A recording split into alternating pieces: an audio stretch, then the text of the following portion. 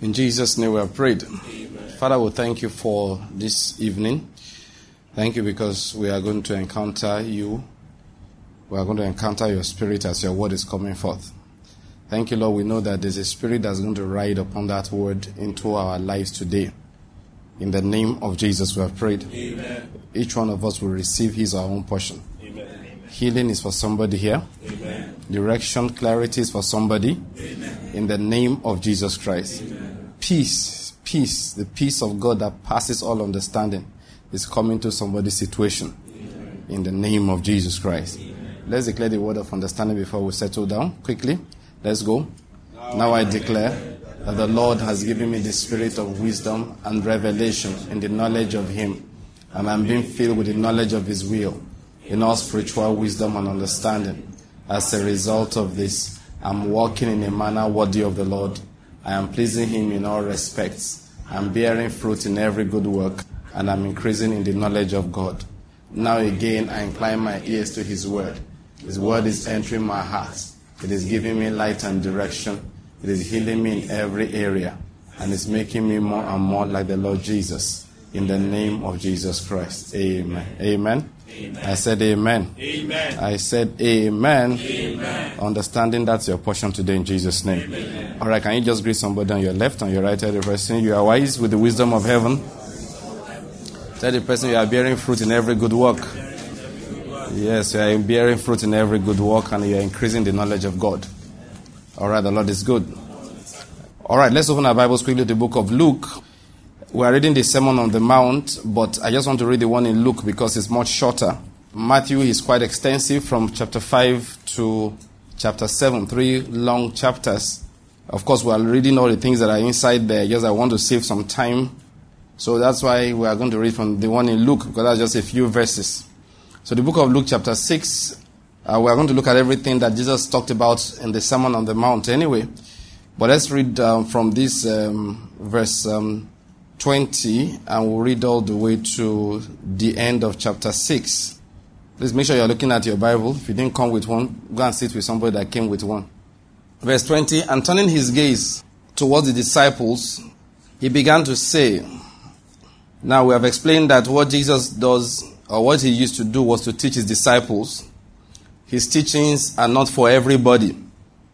And that's the mistake we make a lot of times. We want to take the teachings of the Lord Jesus and apply them to every human being. Jesus never said this as a standard for everybody. These teachings were for his disciples. And turning his gaze to what the disciples began to say, blessed are you who are poor, for yours is the kingdom of God. Blessed are you who hunger now, for you shall be satisfied. Blessed are you who weep now, for you shall laugh. Blessed are you when men hate you and ostracize you and insult you and scorn your name as evil for the sake of the Son of Man. Now, please notice this. This is very important. When we are reading the scriptures, we must get the context right. It's not just blessed are you when people ostracize you. If they ostracize you because of your wickedness, you are not blessed, you are cursed. Are you getting my point? If they insult you because you're untrustworthy, there's no blessing in it. If they scorn your name as evil because your name is evil, there is no blessing in it. Are you getting my point? But if these things are done for the sake of the Son of Man, then blessed are you. In verse 23 it says, be glad in that day and leap for joy. For behold, your reward is great in heaven. For in the same way their fathers used to treat the prophets. But woe to you who are rich, for you are receiving your comfort in full. Woe to you who are well fed now, for you shall be hungry. Woe to you who laugh now, for you shall mourn and weep. Woe to you when all men speak well of you, for their fathers used to treat the false prophets in the same way. But I say to you who hear, now let me just pause for a moment so that we'll be able to make some points clear again. Remember, all of these things are in respect to discipleship. That is, when he was saying, woe to you who are rich, or who are receiving your comfort, he was specifically referring to those who compromise discipleship to achieve these things. Woe to you who laugh now, who compromise discipleship, and as a result, you get results that are pleasing to the system. I mean, you are a messenger of Christ. You preach what people want to hear. So the offering is good. So at the end of the day, you say it was a good service. You say, woe to you. Are you getting my point here? That is, you laugh now. All right? He said, for you shall mourn and weep.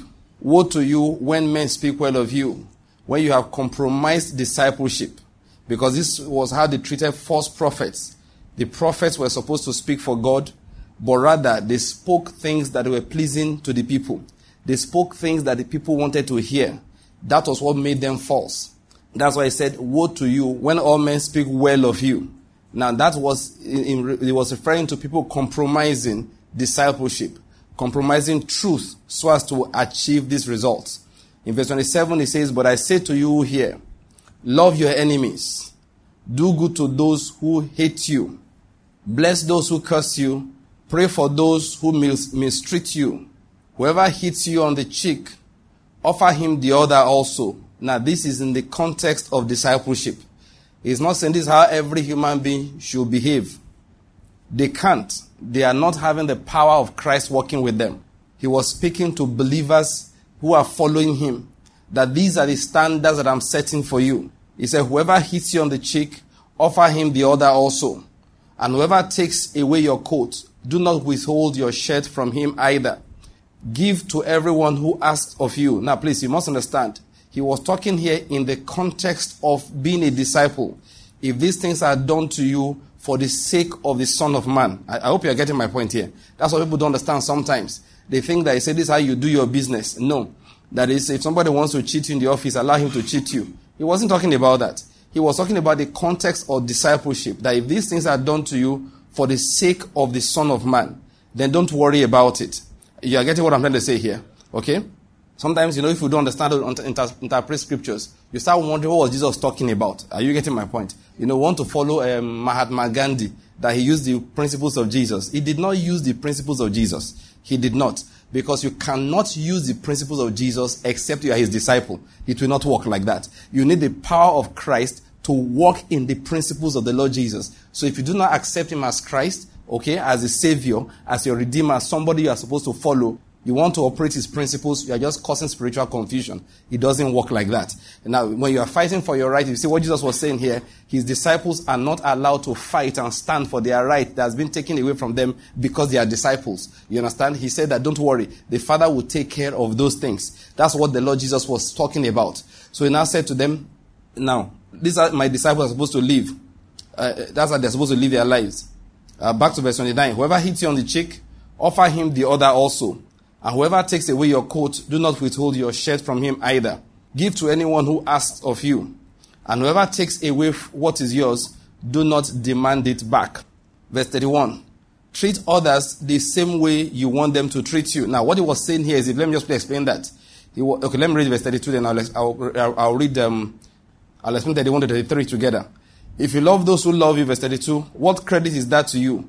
For even sinners love those who love them. So I'm talking to you, my disciples. If you do good to those who do good to you, what credit is that to you? For even sinners do the same. He said, if you lend to those from whom you expect to receive, what credit is that to you? Even sinners lend to sinners in order to receive back the same amount. Now, he now said, but, yes, let me just continue reading. But love your enemies and do good and lend, expecting nothing in return. And your reward will be great, and you will be sons of the Most High. For he himself is kind to ungrateful and evil men. Be merciful, that is to your enemies. Now, be merciful, just as your Father is merciful. Because you see, he was talking about the Father being kind to ungrateful and evil men. And before that, he has spoken about people who are going to maltreat you, people who will take away things from you, people who will do evil to you. And Jesus was saying to them, make sure you treat them as if they were your friends. Treat them, they are your enemies. They know. Not you know, you understand my point? They know. But you have to treat them the way you would treat a friend. Treat them the way you wanted them to treat you, not the way they are treating you. The way you're getting the context here. That is, they are treating you negatively because you're a disciple of Christ. They are treating you negatively because they don't like you for reasons related to your faith in Christ Jesus. Related to your faith in Christ Jesus. He was now saying, Don't respond to them like that. Respond to them as if you are treating a fellow believer. Are you getting my point? If they need something, offer to help them out. Like when it comes to prayer time, don't pray negatively for them. He says specifically that you should pray for them. The people that do you good, bad things, you should pray good into their lives. That's what he said. Now, let's just continue reading verse 37 now. Do not judge, and you will not be judged. Please notice this. That is, do not pronounce divine judgment on your enemies. Jesus was not saying, do not critically appraise the situation. When people don't want you to talk, they say, who are you to judge? That's nonsense. Are you getting my point? It's total rubbish. You know, that's what they used to try and silence Christians who are criticizing maybe this gay agenda and all of that. That who are you to judge? Listen to me.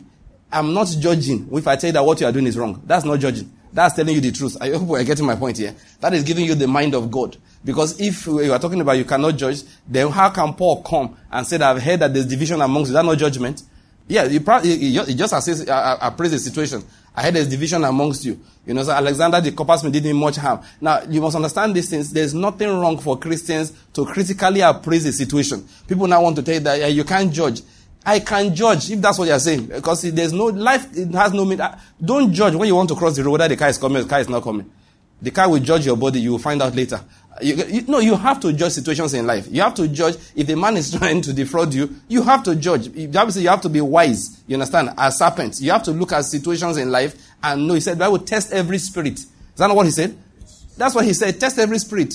That's what people they want to make just when they want to silence you. Nobody made you a judge. Don't judge this one. You know, are you getting my point? Thereby telling you, don't tell me I'm wrong. Don't tell me the way I'm living my life is wrong because you are not a judge. Listen, that's not what Jesus was talking about. When he says, do not judge, again, it's in a context. Look at it, to put it together. Do not judge, and you will not be judged. And do not condemn, and you will not be condemned. Pardon, and you will be pardoned. All of it is in one simple context. The context of passing sentence. I hope you're getting my point. This is what he meant when he said, you do not judge. All my enemies, this year you will die. That is what the Bible says you must not do. That is why it says, don't judge. Otherwise, you will be judged. That means you will die that year because you are somebody else's enemy. I hope you are getting what I'm trying to explain here. That was what Jesus said, don't do. All right? Like somebody said, monitor me and you will die. You know, stuff like that. Nonsense talk that people talk. They get to church, Christians gather in church and judge. And then they are saying that the Bible says, judge not. The Christians are very good at judging. Sitting down there and pronouncing evil on anybody that does not agree with them. That was what Jesus said, do not do. Judgment here is in the context, is as in opposition to being merciful. You see the last verse 36, before that. It's 36. He said, be merciful just as your Father is merciful. Do not judge. You see the previous verse he was saying, explaining, people are not kind, but the Father is kind to them. In the same manner, when people are speaking negatively against you, in fact, it's the same thing when he was saying that bless and do not curse. It's the same thing that he was talking about. So he said, do not condemn. That all of them are in the same line of passing judgment on people and pronouncing negative things over their lives. He said, don't do that. You understand? Many Christians who are praying these days, very common in our country. I don't know about the country that people live in, but this one I live in, when they say want to pray, you understand? This year, anybody that says he will not progress, he will die. That was what Jesus said he should not say. Somebody say you will not progress, say, Lord, have mercy on him. You actually don't want him to die. Why?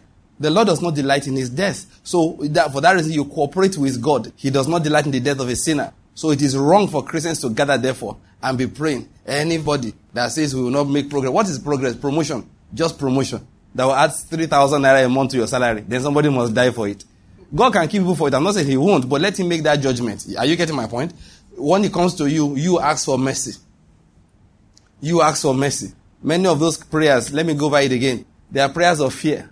It's because you think somebody can actually hold your destiny. Lie. Your destiny must be very small and weak if a human being can hold it. Your destiny is not in Christ if a human being can hold it. My destiny is in Christ, so I will not pray. If you tell me you are sitting on my destiny, I will tell you, you are too small. I won't pray about you because I know you are lying. It's like you come home, you will see one 5-year-old boy. He said, Daddy, right now I'm sitting on a 20-foot python. And I tell you, he can't move. You know you are going to laugh. Say, did your auntie buy you a toy? It has to be a toy. You are getting what I'm going to explain here. Like somebody said, I don't know whether you saw a picture somebody sent around the other day. They showed a man who tied the rope to a trailer, to a truck, a big truck. All right, articulated vehicle. So he tied the rope to his bicycle, and he wanted to.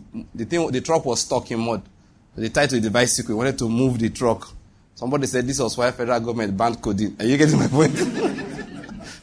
That when people started behaving like this, the government had to ban something. Now that's how unreasonable it is when they tell you that a Christian's destiny, a witch put it in a pot and sat on it. If you told me that, I would laugh. I said that witch must be really, really fat as Jupiter, spiritually now, because I don't know which weight you want to sit on my destiny. Which weight? Which weight do you want to use? Who is your Babalawo? Like we said the other day, the most powerful Babalawo I've read about in the scriptures is Balaam. And when he saw the destiny of Israel, he said, don't touch it. He opened his mouth and confessed. See, the destiny of these people, Balak, leave it alone. There's nothing. By that time, he had sacrificed 7 bulls and 7 goats. 14 animals were dead.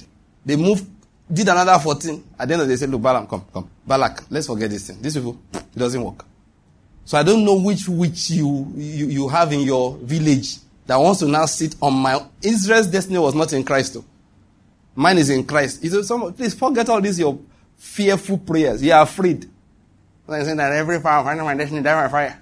You are afraid. If you had confidence, you wouldn't pray that prayer. If you had confidence, you wouldn't pray it. It's fear. That's how it doesn't work. You've been praying for 20 years. Have they left you alone? They are still waking up every 2 a.m. to fight those who are fighting you. That's proof that you have lost. Because they are sleeping. You are the one that's awake. Like I always say, when people tell you that you are sleeping, your enemies are not sleeping. I say, that's proof that I'm on the righteous side. They're on the wicked side. Those who are on the righteous side, they sleep. It's the word of God. In peace I lie down and sleep. For the Lord makes me dwell in safety. If you are waking up at night to pray against your enemies, you're a sinner. You will soon die. You're not going to live long like that. They will enjoy you. Because you have no peace. You have no faith. Fear is ruling your life. Go and sleep. They can't do anything to you. The Lord is good. All the time. Apostle, why do we keep on dropping things like this once in a while? And we're explaining scriptures. So don't disobey Jesus because of your fear. When it says, do not judge. If they tell your auntie is a witch, have mercy on her because if she dies, she'll go to hell. Do you want her to go to hell? No, you shouldn't want that. You shouldn't want that. You say, hey, have you heard? They said the auntie is a witch. We'll now declare 1 whole day's fasting and prayer. What is it about? He said to save auntie from dying and going to hell. Father, we bewitch her in the name of Jesus. Next time she flies, let her wing, let it jump Nepal pole. Fry her wings so that she will fall down there and give her life to Christ. Then on Christmas, they carry gifts and go and give her. It's called the witching gift. Take your money. Say, auntie, it's Christmas. God has blessed me in Enugu there. Allah blessed me in Lagos. God has blessed me. So I said to bring you some. Wrap 25K, roll on for your hand, and this is your portion. She spends that money, she can't fly again. Assuming she was a witch, most likely she's not. It's your prophet that is confused. You know that. No, it's your prophet that is a witch. Your prophet is confused. Apostle, I think the Lord wants us to talk about this because he can't leave me. I will say it again. No, it's true. Any prophet that's pointing to you who's the witch in your life is a liar. He doesn't know anything. He's a false prophet. He is false. He is false. He is false. He is turning your heart against that of your relatives unnecessarily. Anybody who you go for prayer and then when he finishes praying, he has to identify who's the cause. Is a liar. Is a lying prophet. If he prays in the name of Jesus, he's lying. He doesn't believe in that Jesus. Oh, another thing, he's powerless. He is powerless. He is powerless. She's have joined also. Many of them are prophetesses. She is powerless. All those their visions are lying visions. Every single one of them, lying visions. Those are people that they belong in shrines. They're not they are doing in church. If you went to a shrine to see them, I wouldn't comment on them. It's none of my business. But if you decide to pray and use the name of Jesus to pray, and first after prayer, as I was praying, I began to see your auntie. Tell the person you are a liar. Get up and walk out. They have no other business. How come everybody's auntie is the problem? When will you know that these people are liars? Anyway, look, don't disturb my soul. You are the one that wants to be deceived. In case you don't know, your auntie too is going to her own prophet. Oh, did I tell you a story? One story I read the other time. It was flying around in the social media about the young man. Oh, I think I should tell you this story again. About the young man. He wrote it and put it on Facebook or something. His family was scattered because the father had financial problems. The sister took ill, died. Something. Those two things happened. They had family problems financially. Then the sister took ill and died. And then the father went to one church. And then in one, all right, the father was told that the wife is a witch. The mother was told, the one that the mother went to, the mother was told that the father is in a cult and that he sacrificed his daughter to service his prosperity. You hear the story? Hey, listen, and I want people, stop following false prophets. They will scatter your life. Those people, when God will deal with them, I feel sorry. Because Jesus said it himself. The Bible says that God hates those who separate brethren. Father went to one church. Mother went to one church. Both of them Christian churches. Where the man went, they said his wife is a witch. Where the woman went, they said the husband is in a cult. Better go and tell your mother to stop going to places. You just come home, marry your father like a good wife. And the problems in your family will disappear. And I've told you who are believers, if they call for deliverance, you follow them. You will get migraine. It will leave you. No, I'm not joking. No, it will not leave you. It's an evil spirit that jumped on the one side of your head and sat there. You went to where they are doing those deliverances. All they can do is donate demonic spirits. They can never set you free. If you want freedom, freedom is in Christ Jesus. You shall know the truth, and the truth that you have come to know and that you are walking by will set you free. Nobody can pray you into freedom. The psalmist is quoting scriptures for you that the yoke is broken by the anointing. Do you have that anointing that breaks yoke? You don't have it. What the Bible actually says is that your yoke is destroyed by fatness. When spiritual weight comes into your system, whatever yoke of the enemy that's upon you is broken when your neck grows fat. You can't be lean spiritually and praying anointing breaking prayers. It does not work. Spiritual weight is dependent upon the knowledge of truth. There is nobody that's praying deliverance prayer that's going to get free. All they get from there is bondage. You were sleeping in peace until you went for deliverance prayer, were you not? Then suddenly 2 a.m. every day you have to wake up. You have set alarm. You have never woken up to give thanks. You have never woken up to study the scriptures. You have never woken up to pray serious prayers. You are now waking up at 2 a.m. to be modulating evil spirits. Are you a choir director in their coven? Nonsense. You have given the kind of offerings you can't afford. You are looking for freedom. Have you found it? When will common sense even talk to you? When? You don't know you're a customer. You know what I mean? You are only as valuable as the amount of money you bring. And they will tell you things so that you keep on bringing the money. That's why you start hearing foolish things like, if your enemy sacrifices a goat, you will sacrifice a cow. And the guy preaching it, of course, he's a priest that will collect it. Have you noticed that when Jesus wanted offerings? No, go and see. When the Lord Jesus will say, give something up, he said, go and give to the poor, so that you know that he's not looking for your money. Sell what you have, give to the poor. But no.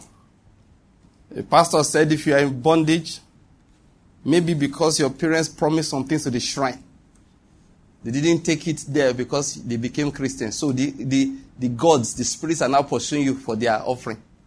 One of my sisters, a member of the church, she called me after service, said, Pastor, what is going on? I said, what? He said, look at what my pastor said today. He said, your pastor must be high on drugs.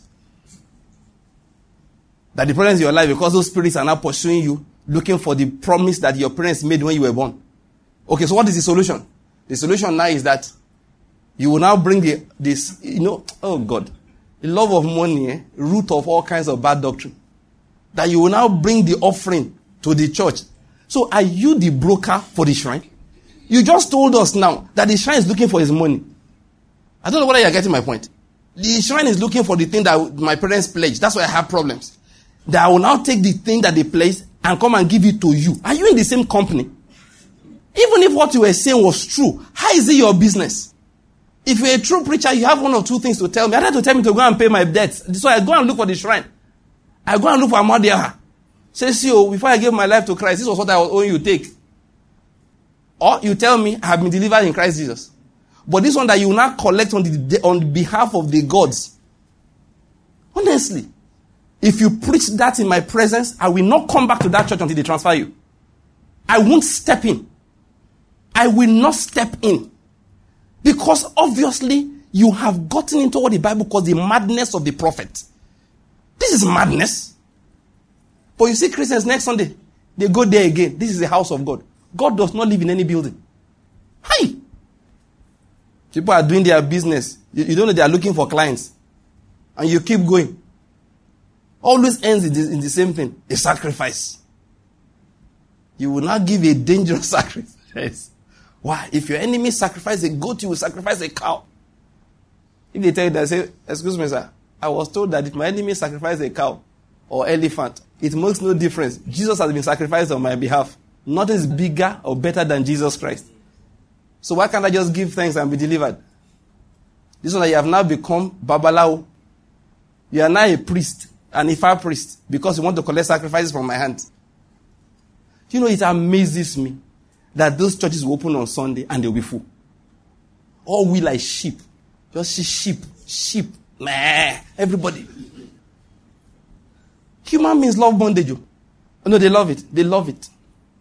Anyway, like I always say, the problem with truth is that he has his own demands. Are you getting my point? Yeah, that's the problem. When you tell somebody, walk before me and be perfect, that's what God says. That one is difficult. That's why when you go and meet Pastor Okemunte, he'll tell you, when you tell you need deliverance prayer, it's all right. You know, he has a standard prescription for deliverance. In case he has given it to you, it's not just you, it's everybody. He said, this is your prayer, I will pray it in 6 months. For the next 6 months, I want to see you twice a week here. You will come and study the word and pray with us on Tuesdays. And come and study the word on Saturdays. After 6 months, we will pray. Anyway. If you are here and he told you that, he told you only last month. Because nobody lasts 6 months. They don't last 6 months. We're asking, what about it? Don't come out, don't say them again. Because that's what happened. The price of true deliverance, nobody wants to pay it.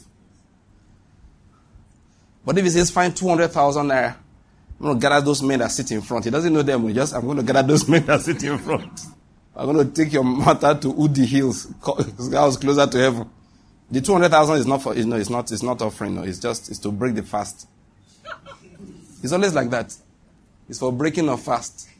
No, we are men of God. We don't collect anything. It's free. It's just that when we gather all those men in front, and they're going to fast, so every day, and the fast has to be broken gently. It's banana.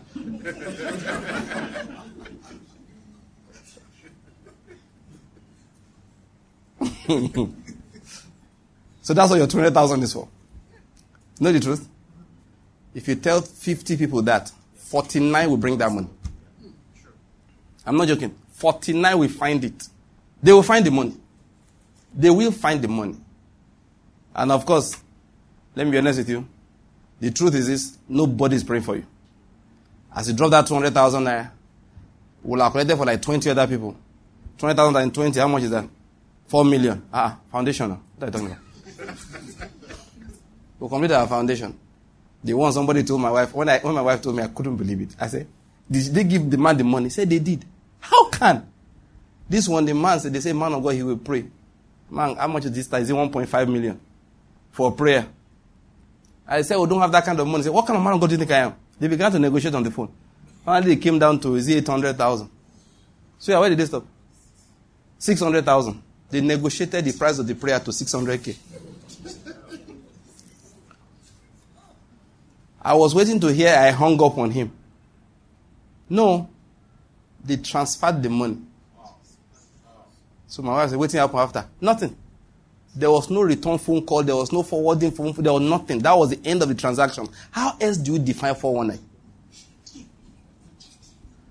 I have no problem with the men who are doing it. It's those who are patronizing them. They are muguns, yes. Who are paying. Are the ones I can't understand. If a man told you to wire him 1.5 million for prayer, was that not the time you should have hung up the phone? Say, sir, I'll call this line. I can't hear you clearly. Hello, hello, hello. Are you still there? You called the line.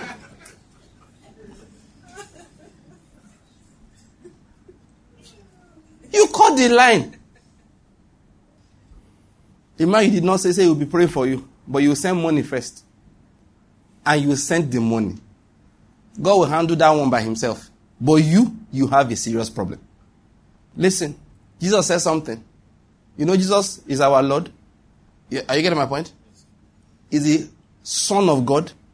Yet he opened his mouth and told his disciples, told Peter, James, John, Andrew, Philip, all of them, and said, I want to tell you something. If you ask the Father in my name, the Father himself loves you. I am not even telling you I will talk to the Father for you. It's no longer necessary. Do you know that's what Jesus said? That me talking to the Father for you is not necessary. Peter, if you ask the Father directly, he will hear you as if I was the one that asked him. That was what Jesus gave to his disciples. So why do I need a man of God to pray a prayer that Jesus said even he himself won't bother praying? Because if I offered it myself, God will hear me directly.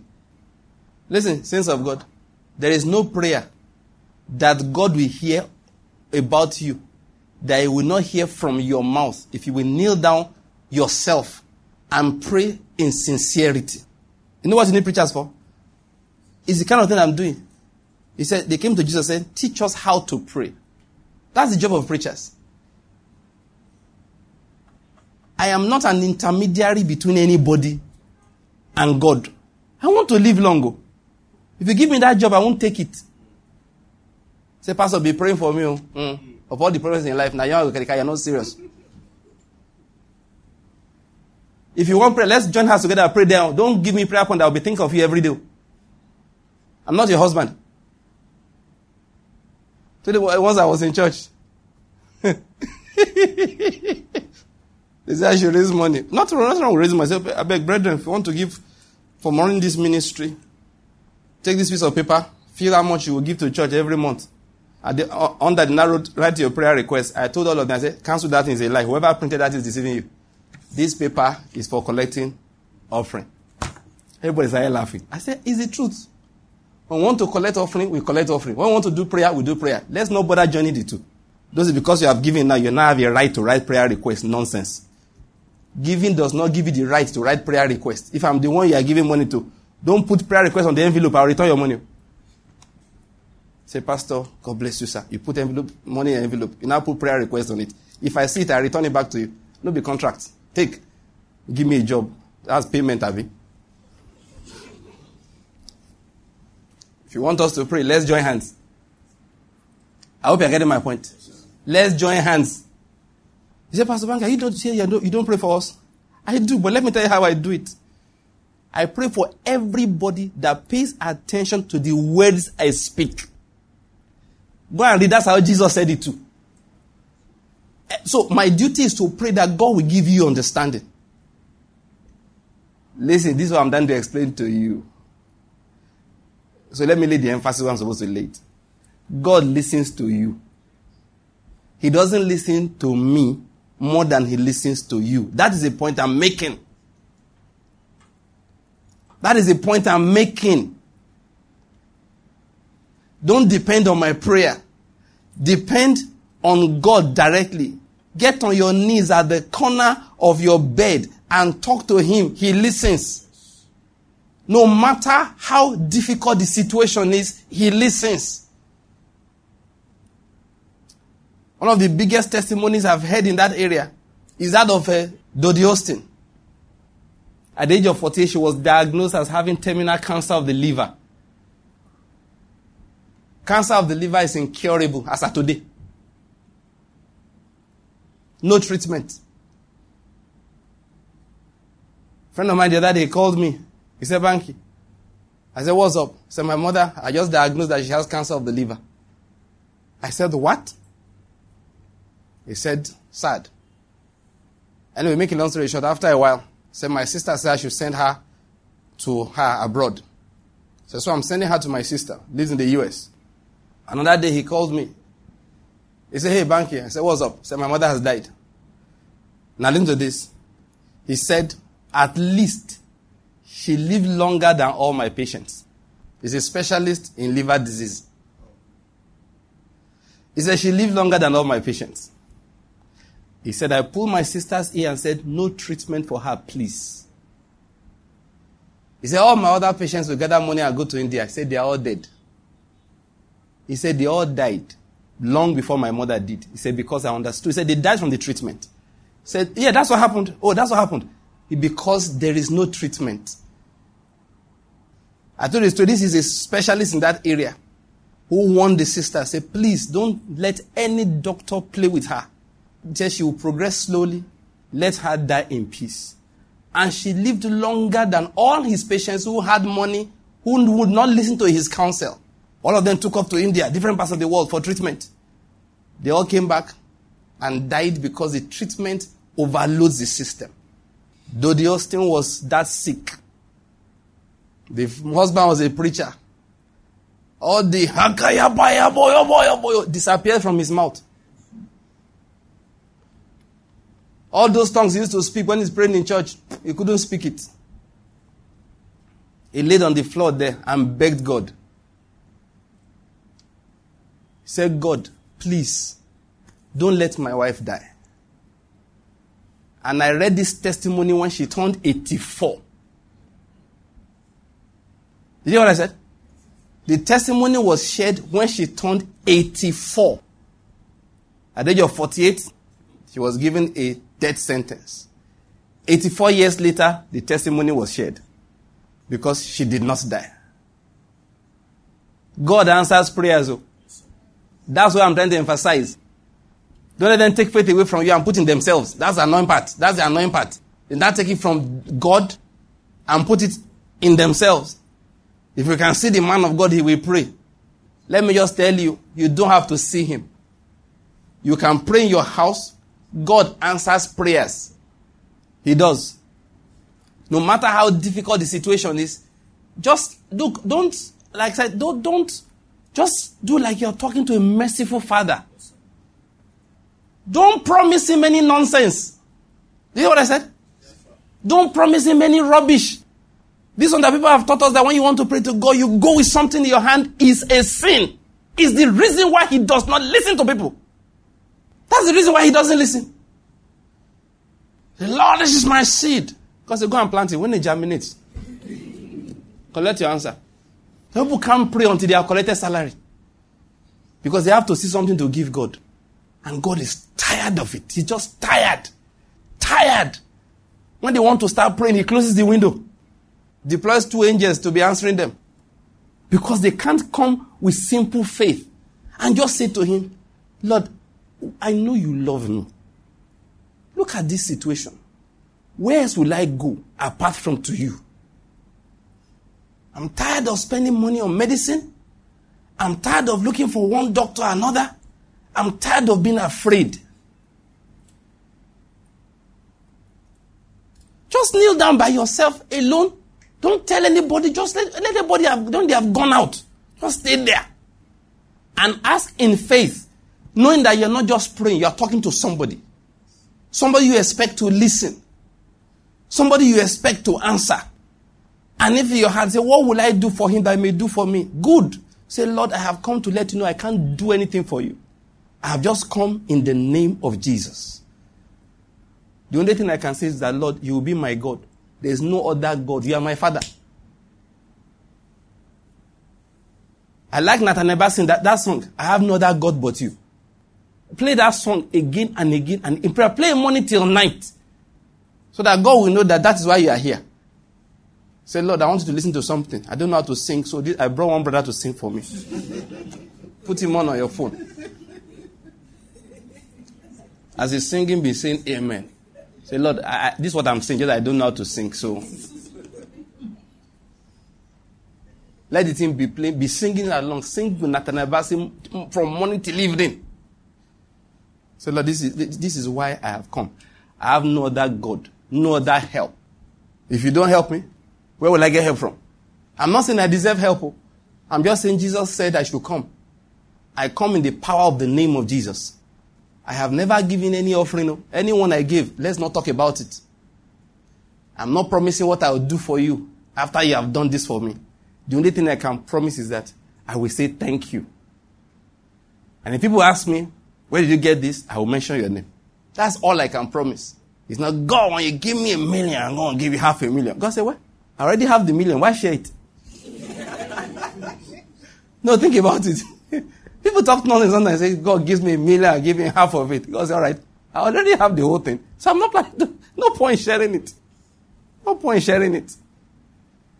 That's what funny doctrines that we have imbibed in Christianity, soaked our minds with it, with them, and then those things have removed faith from us. They have weakened our faith. When we want to pray, we feel so incomplete. Then when we now feel complete, it's false confidence. Pure false confidence.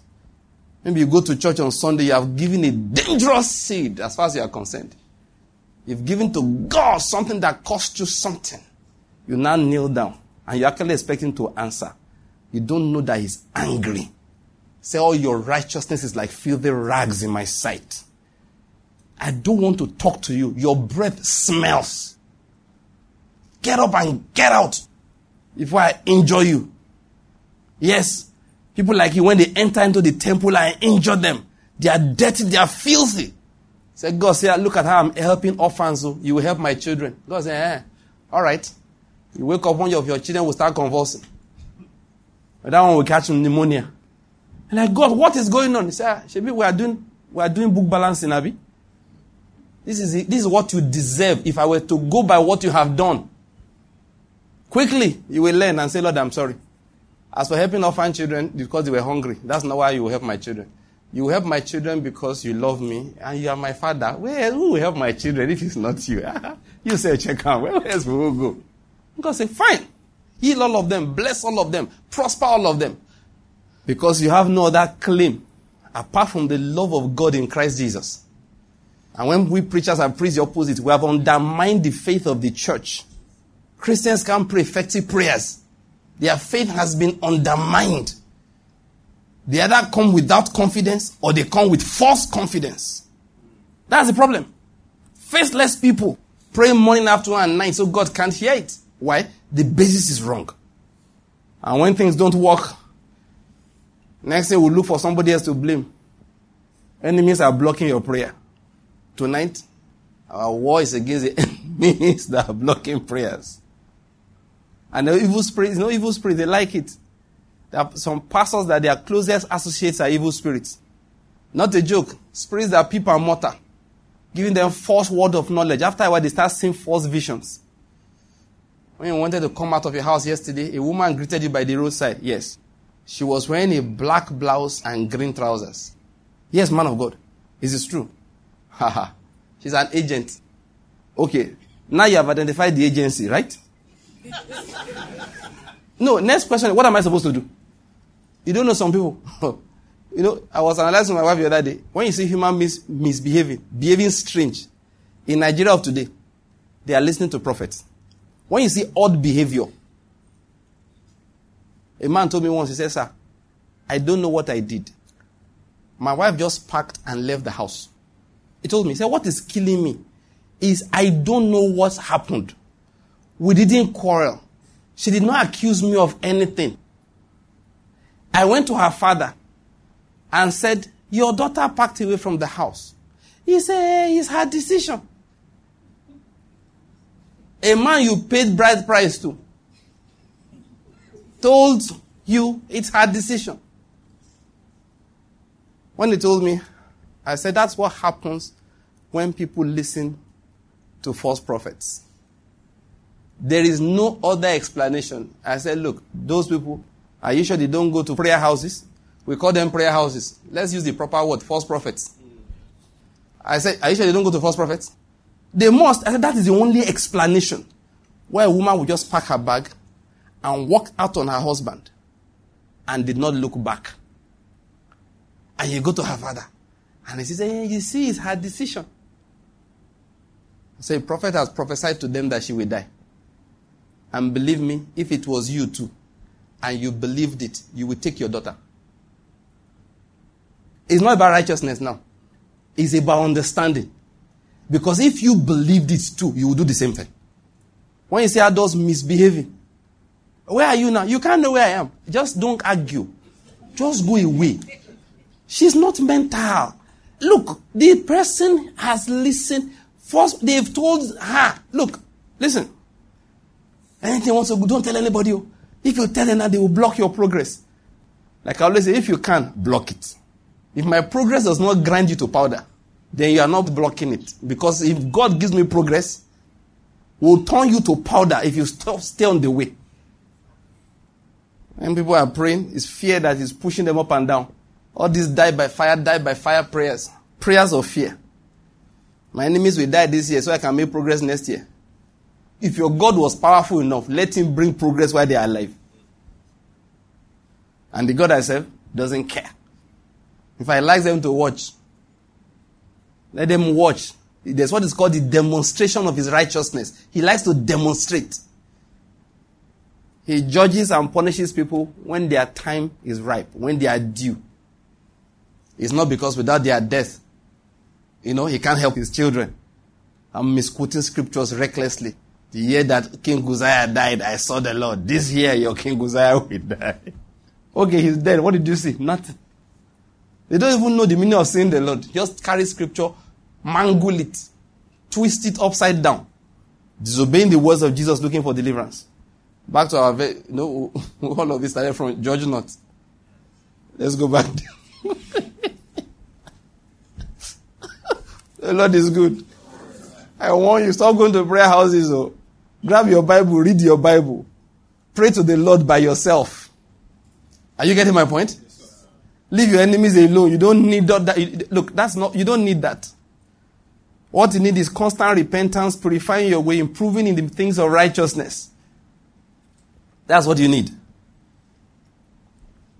He said, when the ways of a man pleases the Lord, he makes even his enemies to be at peace with him. Your enemies, so-called, are only as strong as your relationship with your God is weak. Don't ever forget that. So Jesus said, do not judge, and you will not be judged. And do not condemn, and you will not be condemned. Pardon, and you will be pardoned. Give, it will be given to you. They will pour into your lap a good measure, pressed down, shaken together, and running over. For by your standard of measure, it will be measured to you in return. In verse 39, he says, now we'll look at what that 38 says later. Now, Jesus here was not speaking specifically about money. That's my understanding, even though it can be applied. He was talking about dedication, because here, if you see, when it says give, it's not just random giving. He was talking about how you treat your enemies. Are you getting my point? So what you see later? He said the attentive attention you give to these things I'm teaching you. You can read that from the book of Mark chapter 4. All right, in verse 24, he explained it. The give was talking about was dedication to the word, his truth. Now verse 39. And he also spoke a parable to them. A blind man cannot guide a blind man, can he? Will they not both fall into a pit? A pupil, he says, is not above his teacher. But everyone, after he has been fully trained, will be like his teacher. Why do you look at the speck that is in your brother's eye, but do not notice the log that is in your own eye? Or how can you say to your brother, brother, let me take out the speck that is in your eye, when you yourself do not see the log that is in your own eye? You hypocrite, first take the log out of your own eye, and then you will see clearly to take out the speck that is in your brother's eye. What the Lord Jesus was saying here is simple. My disciples, be more focused on cleansing your own heart. Don't go around bothering and meddling in other people's business. Don't make Buhari your primary concern when in your office you are not even a good worker. I hope you're getting my point. And that's what he's saying, that look, people focus on yourself first. Verse 43. For there is no good tree which produces bad fruit, nor on the other hand a bad tree which produces good fruit. For each tree is known by its own fruit. For men do not gather figs from thorns, nor do they gather grapes from a briar bush. The good man out of the good treasure in his heart brings forth what is good. And the evil man out of that that's in his heart brings forth what is evil. For his mouth speaks from that which fills his heart. Again, he was emphasizing to his disciples, pay attention to your heart. Why do you call me Lord, Lord, and do not do what I say? Everyone who comes to me and hears my words and acts on them, I will show you what he is like. He is like a man building a house who dug deep and laid a foundation on the rock. And when the flood occurred, the torrent burst against that house and could not shake it because it had been well built. That is, built on a solid foundation. Verse 49, but the one who has heard and has not acted accordingly, that is, he heard my words, did not put them into practice, pretending to be my disciple, but not really acting like that. He said, that fellow is like a man who built a house on the ground without any foundation. And the torrent burst against it, and immediately it collapsed, and the ruin of that house was great. Like I said at the beginning, I read all of this from verse 20 to verse 49, about 30 verses. Yes, about 30 verses. Just to take a summary of the Sermon on the Mount. If you go to Matthew takes the whole of chapter 5, chapter 6, and chapter 7. And that also we should read individually. And I will refer to the things that are in there. I just feel like taking this one because it's smaller. Just take it as a summary. Now, remember what I've been saying. For some time we've been talking about the culture of faith. And last time I began to talk about the culture of disciples, just like a small subtitle inside the series. And what we are saying here is this, that when Jesus said that we are the salt of the earth, our faith is not something that's in our heart alone. It starts from there, but it produces works outwardly. And these are the things that the Lord sat down and taught his disciples. He wasn't joking about them. They were not standards set so high that people could not attain. There were standards he set, and he expected every single one of his disciples to go for those standards. I hope you're getting my point here. Now, he understands, and that's a matter of fact. He said he's mindful that we are both flesh. David was saying, what he was saying by that is that he understands that you will not attain it in one day, but it must be your goal. He understands that you will not attain it in 1 year, but it must be your goal. You are getting my point here. That is, you will notice, when somebody does you evil, he's the last person you want to pray for. When somebody, maybe you're in an office, you have a boss, he doesn't treat you well.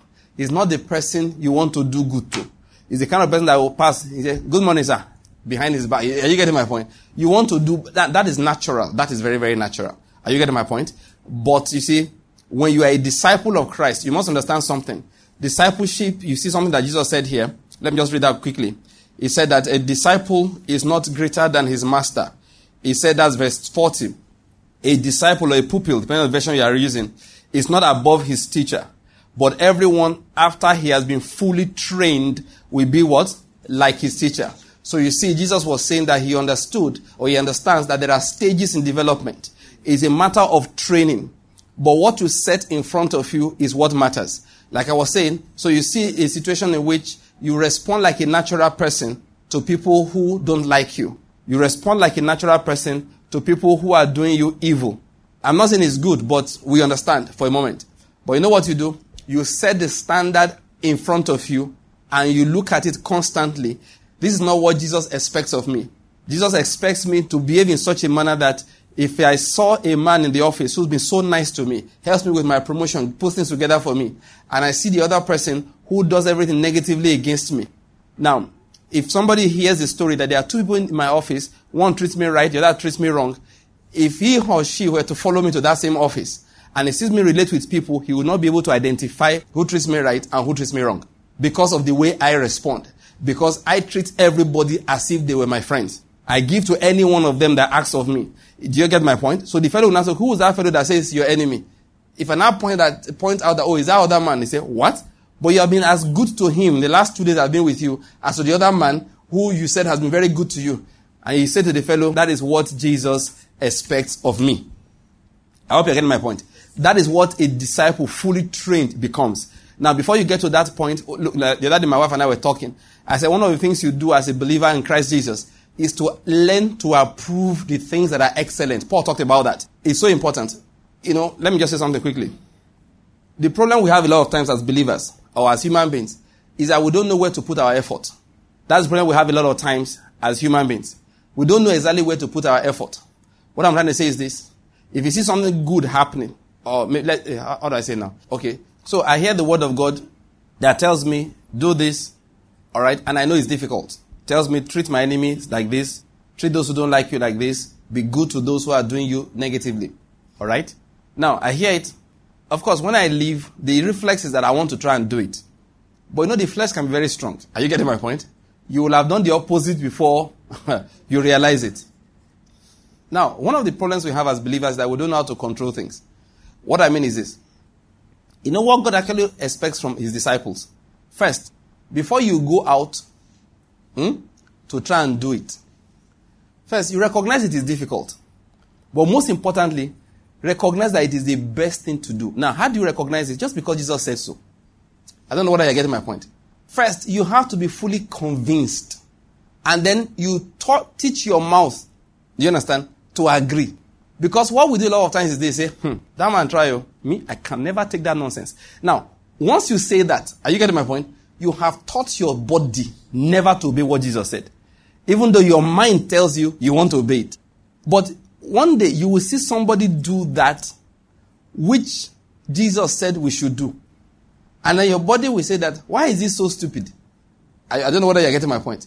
Your body will say, if I were the one, I won't even agree. Thank God for you. Me, I can never agree. That is where we lose the ability to obey. You know what Jesus said we should do? If you see a man that they slapped on the right cheek and he turned the left, you will go home and talk about it with your wife. Say, oh girl, I saw one man today. Very humble man. They slapped him on the right cheek.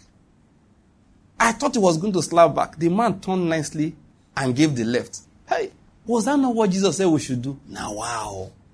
Hey, in Jesus' name, one day we'll reach there. Are you getting my point? Please read my book again. If you haven't read it before, read it now, please. That's Great Faith Can Be Yours.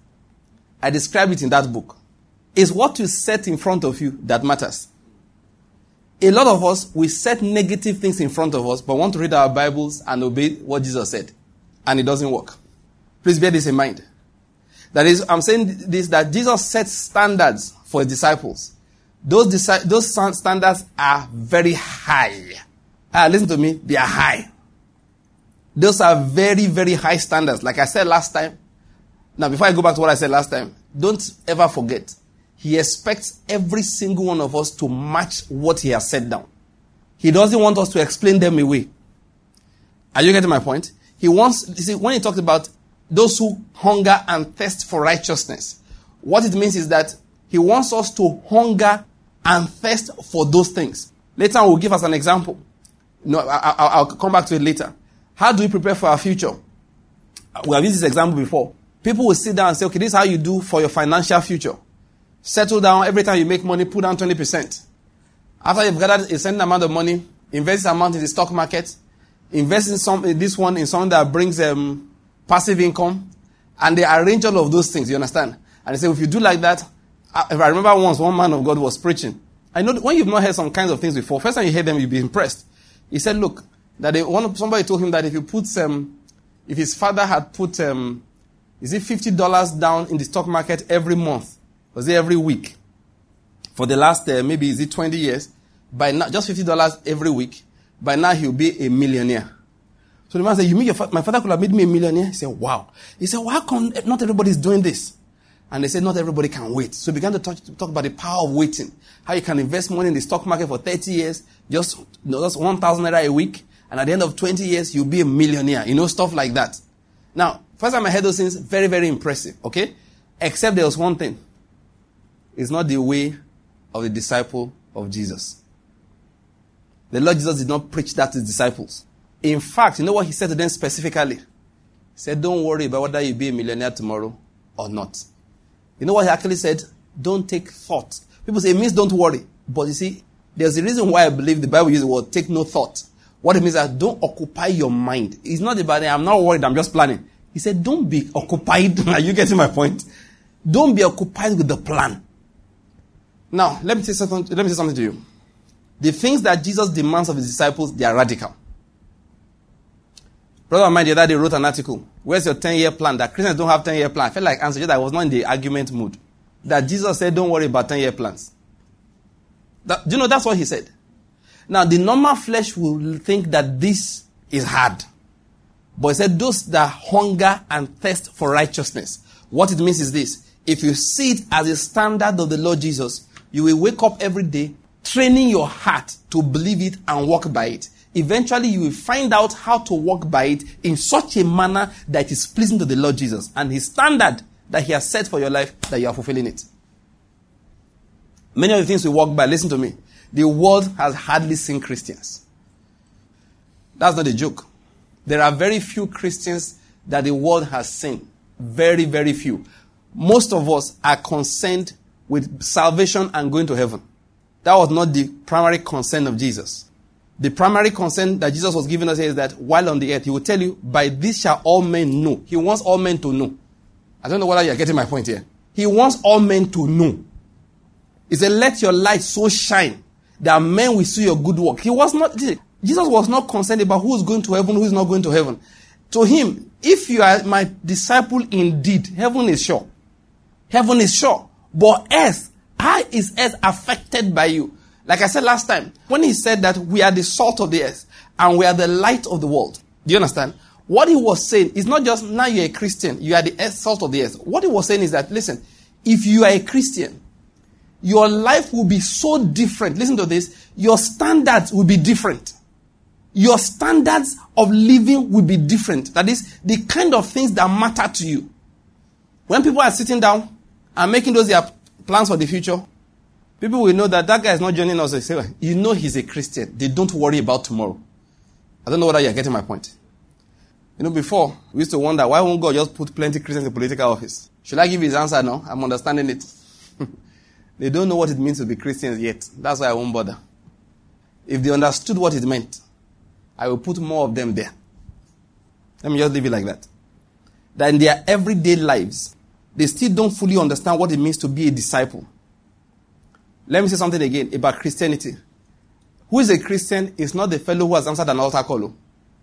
Let me take a minute and say it again. Who is a believer? Believer is not the person that answered an altar call. No. There are two things that define believing. Two things. One of them is repentance. If you are not repenting, you are not a believer. Number two, which is what I'm talking about. Number two thing that tells you you're a Christian is that you're a disciple. If you are not who is a disciple, it is simple. It's one who takes the word of God and makes himself, herself, a student thereof, working daily to conform his life to the standards set therein. It doesn't mean the fellow is perfect. It is just that, like Jesus said, a disciple when he's fully trained, that is, the fellow is in training. If he went to church, gave his life to Christ, and went back and is living normally like an unbeliever, the fellow is not a believer. So let's not get back into this argument of once saved, am I always saved or not always saved? All I know is that right now, you are not a believer. If you are not an active disciple. Oh, most certainly, you are not. And let me say something to you. Jesus, when he comes back, and that's the law of God through the scriptures, he never checks what you used to be. What does he check? What you were, or what you are when it comes. Blessed is the servant whose master finds so doing. Ezekiel said if a man was walking righteously, and he stopped walking righteously, let me summarize. When the master returns, all the righteousness he was doing before will be forgotten. So please, this argument of once saved, always saved, there are discussions we should not get involved in. There are discussions we should not get involved in. What God has commanded is that this world, please listen to this, this earth must experience the presence of the disciples of the Lord Jesus. He set a totally different set of standards for them. And he means them practically. Everything he said in there. Like the one we talked about last time, when he said, blessed are the poor. We read it from Luke now. He used the word poor. Matthew used the word poor in spirit. There's something I kept on explaining. Bear in mind, he was speaking in context of discipleship. That is, Jesus is saying, I did not send you out to go and get results. It looks like I'm a disciple, I'm an apostle of Don't follow results. Are you getting my point? Jesus said, I did not send you out to go and get results. I gave 1 million, I got 100 million. That's not what we're talking about. He said, being a disciple for some people will result in poverty. I don't know what I hear what I said. And he said, if it is for my sake, then you are blessed. If you are poor because of laziness, you are not blessed. You are walking under a curse. I hope you're getting what I'm saying. If you are poor because of irresponsibility, you know what it means to be irresponsible? To earn 10,000 and spend 15,000. Perpetually broke, always paying somebody you are owing. Because you don't know how to live within your means, you are not blessed. Are you getting my point? No, that one is not covered by it. When they say blessed are the poor, that's not what it means. It's not talking about blessed are the poor because they will not agree to wake up on time. Blessed are the poor who sits down every day insulting the country and say there are no opportunities for young people in this country. That is where I'm poor. Are you getting my point? Not knowing that people are washing cars every day and making some money. People are pumping tire. Just get it. You know this thing they use for pumping tire? Just put it beside you and be pumping tire. At the end of the day, you will earn enough money to pay house rent and eat. I can assure you of that. Do you know how many cars we have in town? There are people who are poor because they are lazy. They are the ones that the head of state saw and talked about. And they are the ones getting angry the most. Listen to me. Those ones, they are not blessed. Who are the people who are blessed? Now, this point I'm making. They are the people that the Bible says that because they turn away from righteousness, as I was saying, they made themselves a prey. They are the ones who started a business. And Shadrach, Meshach, Abednego, and Daniel, like we said last time, they're about to enter into the kingdom of business, except that this business is in Babylon. I hope you're getting my point. They're about to start, so they gather themselves and say, we will not defile ourselves by the way the men of Babylon do business. Are you getting my point? They are the ones who say, listen, if something is labeled by a wrong label, we will not sell it. Our yes will be our yes. Our no will be our no. Say, people, we are going a step further. Not only, of course, we are private businessmen, so nobody bribes private businessmen. Are you getting my point? Really? But we are not bribing anybody. Listen to this. If government says something is contraband, we won't sell. We will not import.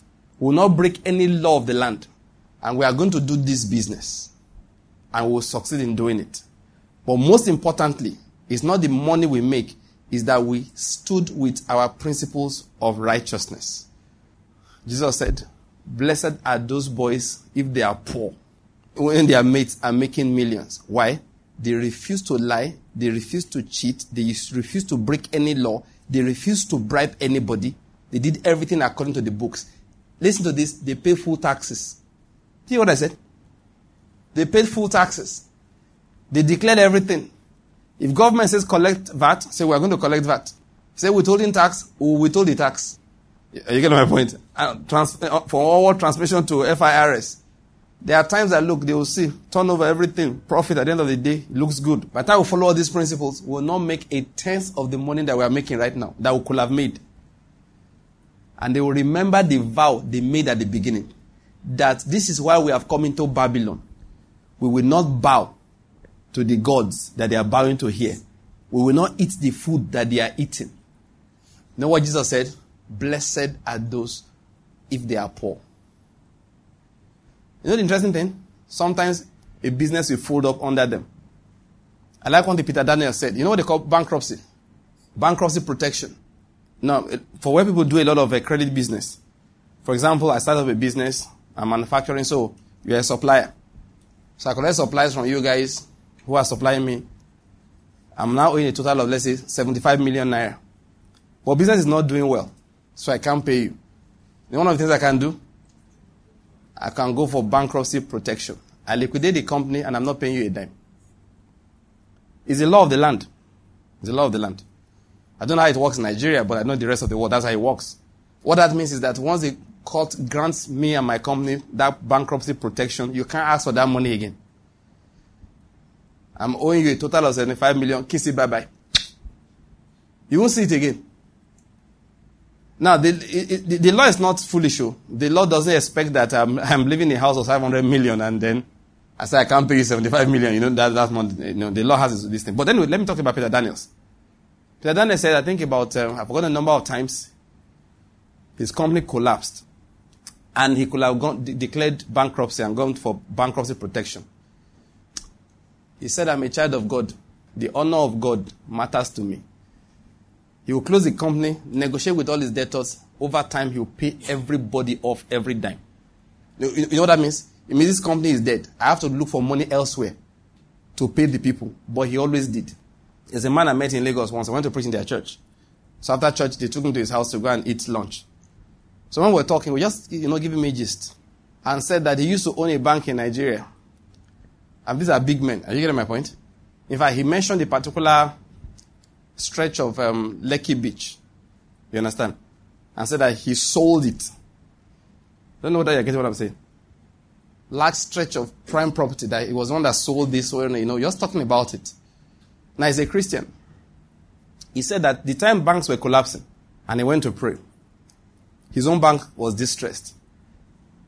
That the word he came from there with was that the name of God must not be put to shame. So he made a vow that nobody that deposited money with him will lose a naira. Those times banks were collapsing here and there, a lot of small banks. He owned one of those banks, a merchant bank. So you know what he started doing? Jesus said, blessed are the poor. All the cash they had was gone. He started selling personal property. That's why he would go to Lekki, look at all the stretches of land he had, he will sell them off. Why? That I promised the Lord that nobody that deposited a kobo in my bank will lose it. He kept selling everything he could lay his hands on so as to pay off all his depositors. Listen, being a disciple of Jesus, like I said last time, is not a joke. Why did he do what he did?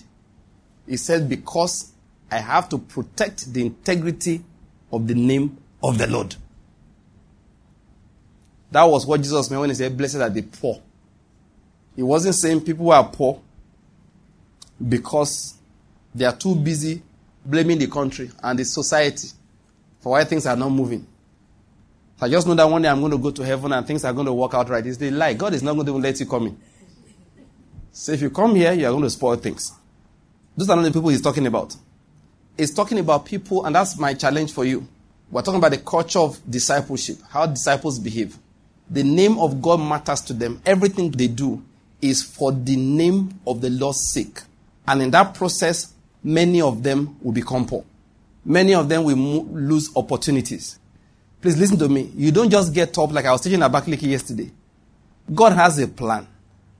You don't just get up and decide, I'm leaving one place and going to another. Why? Because the grass is greener there. Please, I beg Christians, be careful. Being a believer means that sometimes you will deliberately make a decision that, naturally speaking, will not pay you. And they will say, why are you doing this? He said, because I am convinced this is what the Lord wants me to do in this season. I told you the story I read in this book, God Smuggler. Brother Andrew. Brother Andrew was moving around, I think it was in Bulgaria of those days. And he met a couple. The whole village was deserted. They were one of the few people left behind because of poverty produced by communism.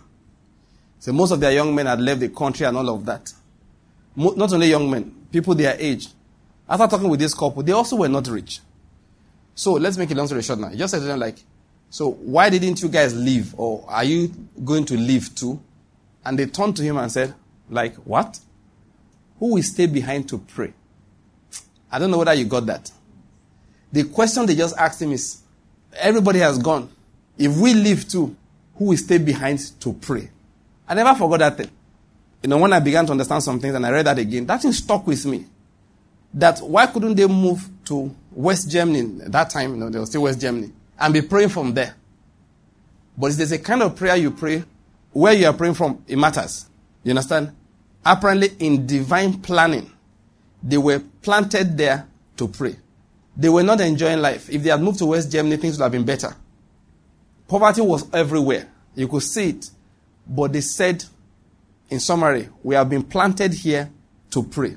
When the Berlin Wall came tumbling down, signaling the end of that era, when Gorbachev started perestroika and glasnost, which ended in the dismantling of USSR.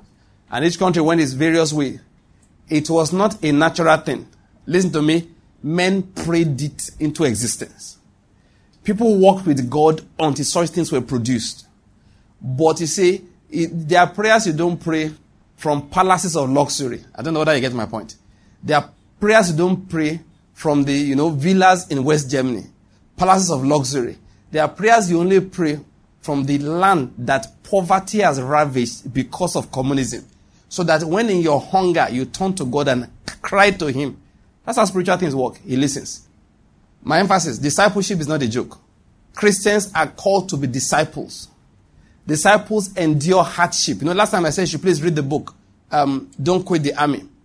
Disciples endure hardship. What Jesus was talking about in that place, He was talking about these are the things people... Now listen to what I want to say. These are the demands I have for my children if I am going to use them the way I plan to. I don't know whether you're getting my point. There are many things that we are praying. God, release anointing, miracle working power. Are you getting my point? God said, listen, I will release miracle working power. I will release anointing to heal the sick, raise the dead. But people who are praying it, first they have to stop raising money. They first have to understand that ministry is not for raising money.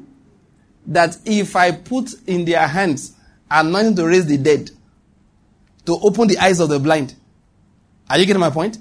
To heal the sick dramatically. I can do it, it's not a problem. But if they finish a mighty miracle meeting and say, who has been blessed today? And I will say to God, I'm going to say thank you with 10 million. If they do it 2 times, I kill them the 3rd time. And the way I'm seeing these people, they will do it. So lest I start killing people, let's just leave the anointing where it is not available right now. Please, what I have said is not a joke. I didn't mean any mockery by it. I meant it as a mind of God. There are many things that He wants to do. He said He will not do except the people go and start living as I told them on the Sermon on the Mount. That they have to be people that hunger and thirst for righteousness. That they will rather die in poverty than twist divine principles to make money. I hope you're getting my point here. That, listen, there was a time we laughed at Christians. That preacher, as if being a preacher meant you were poor. Are you getting my point? Those days. And they said those things have changed. My God is not a poor God. We're going to preach that gospel. Now listen, balance is the key to life. But if I have to choose one, I think I prefer the other testimony. Paul said it. Go and check your calling. Not many were rich. Not many were big. That is, this one that clout is what we want to tie to ministry. I would rather not have it. Let's go back to the time where preachers were poor people. It's more honorable. Are you getting my point? So, because when you opened your mouth, people knew you were not looking for what you were going to get out of it. It embarrasses me these days. When people start forwarding preachers, raising money, social media, WhatsApp has made embarrassing Christians more, much easier than before. Once they say, God said I should collect 1 million naira from all of you, 10 million. People have videoed it and they've shared it everywhere. And they start laughing at us. Listen, so that they will not laugh at us, don't raise any money. Christians, sometimes they embarrass me. You go and do crusade. They call crusade? And be taking an offering. I can't understand the logic. I thought crusade was for unbelievers. Is that not what will reach the lost? Where did you see Jesus taking money from the lost? I don't know whether you're getting my point. Listen, there are things that Jesus is saying, these are my standards of people of God. Don't explain them away.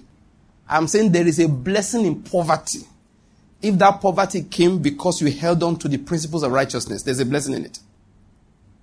He said, listen, following Jesus will cause you to mourn. He said, don't worry. Are you getting my point?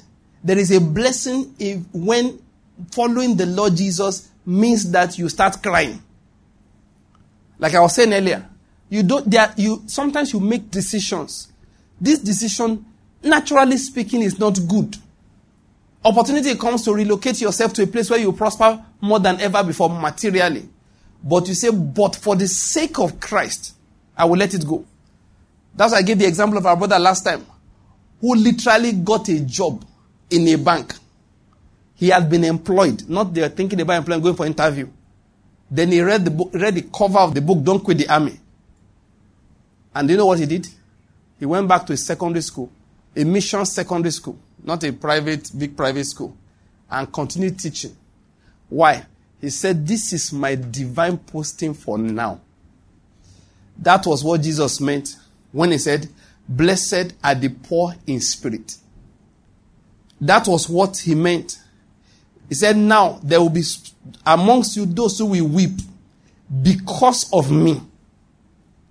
There are those who will let go, who will forgo advantages.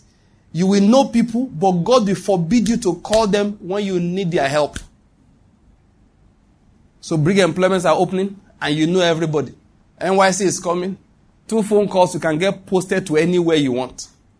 But God said, leave it. Leave it.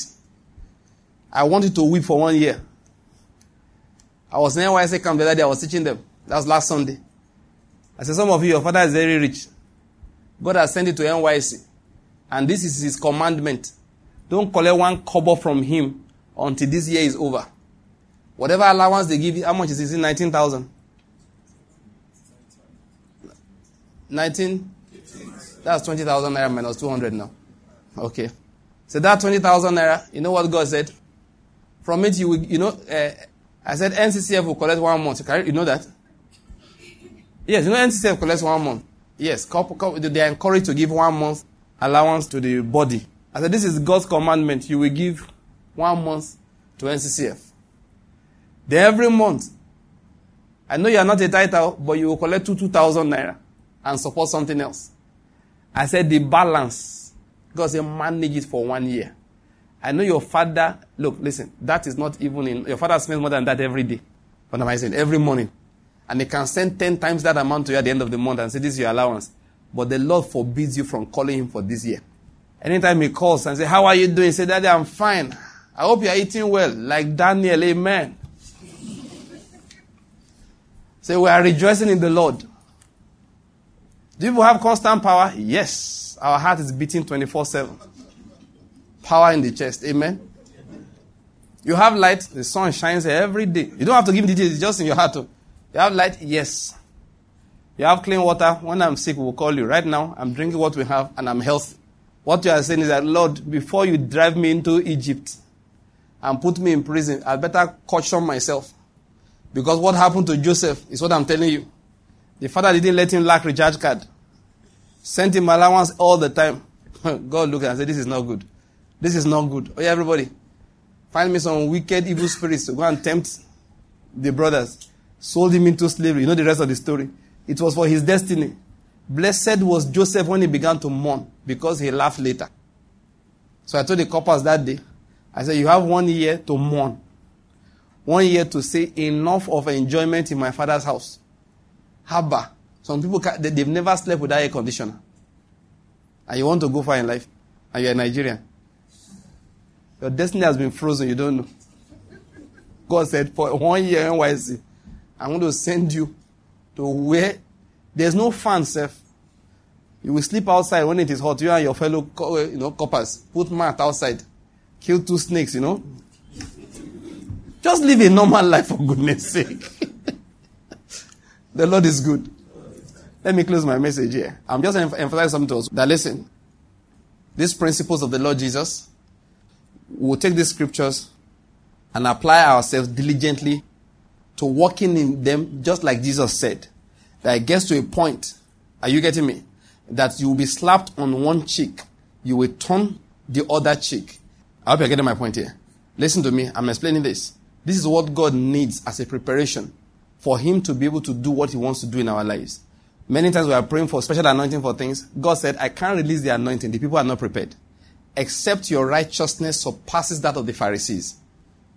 That's the righteousness he's talking about. He wasn't talking about Jesus being your righteousness. He knows that. That is the power to do righteously.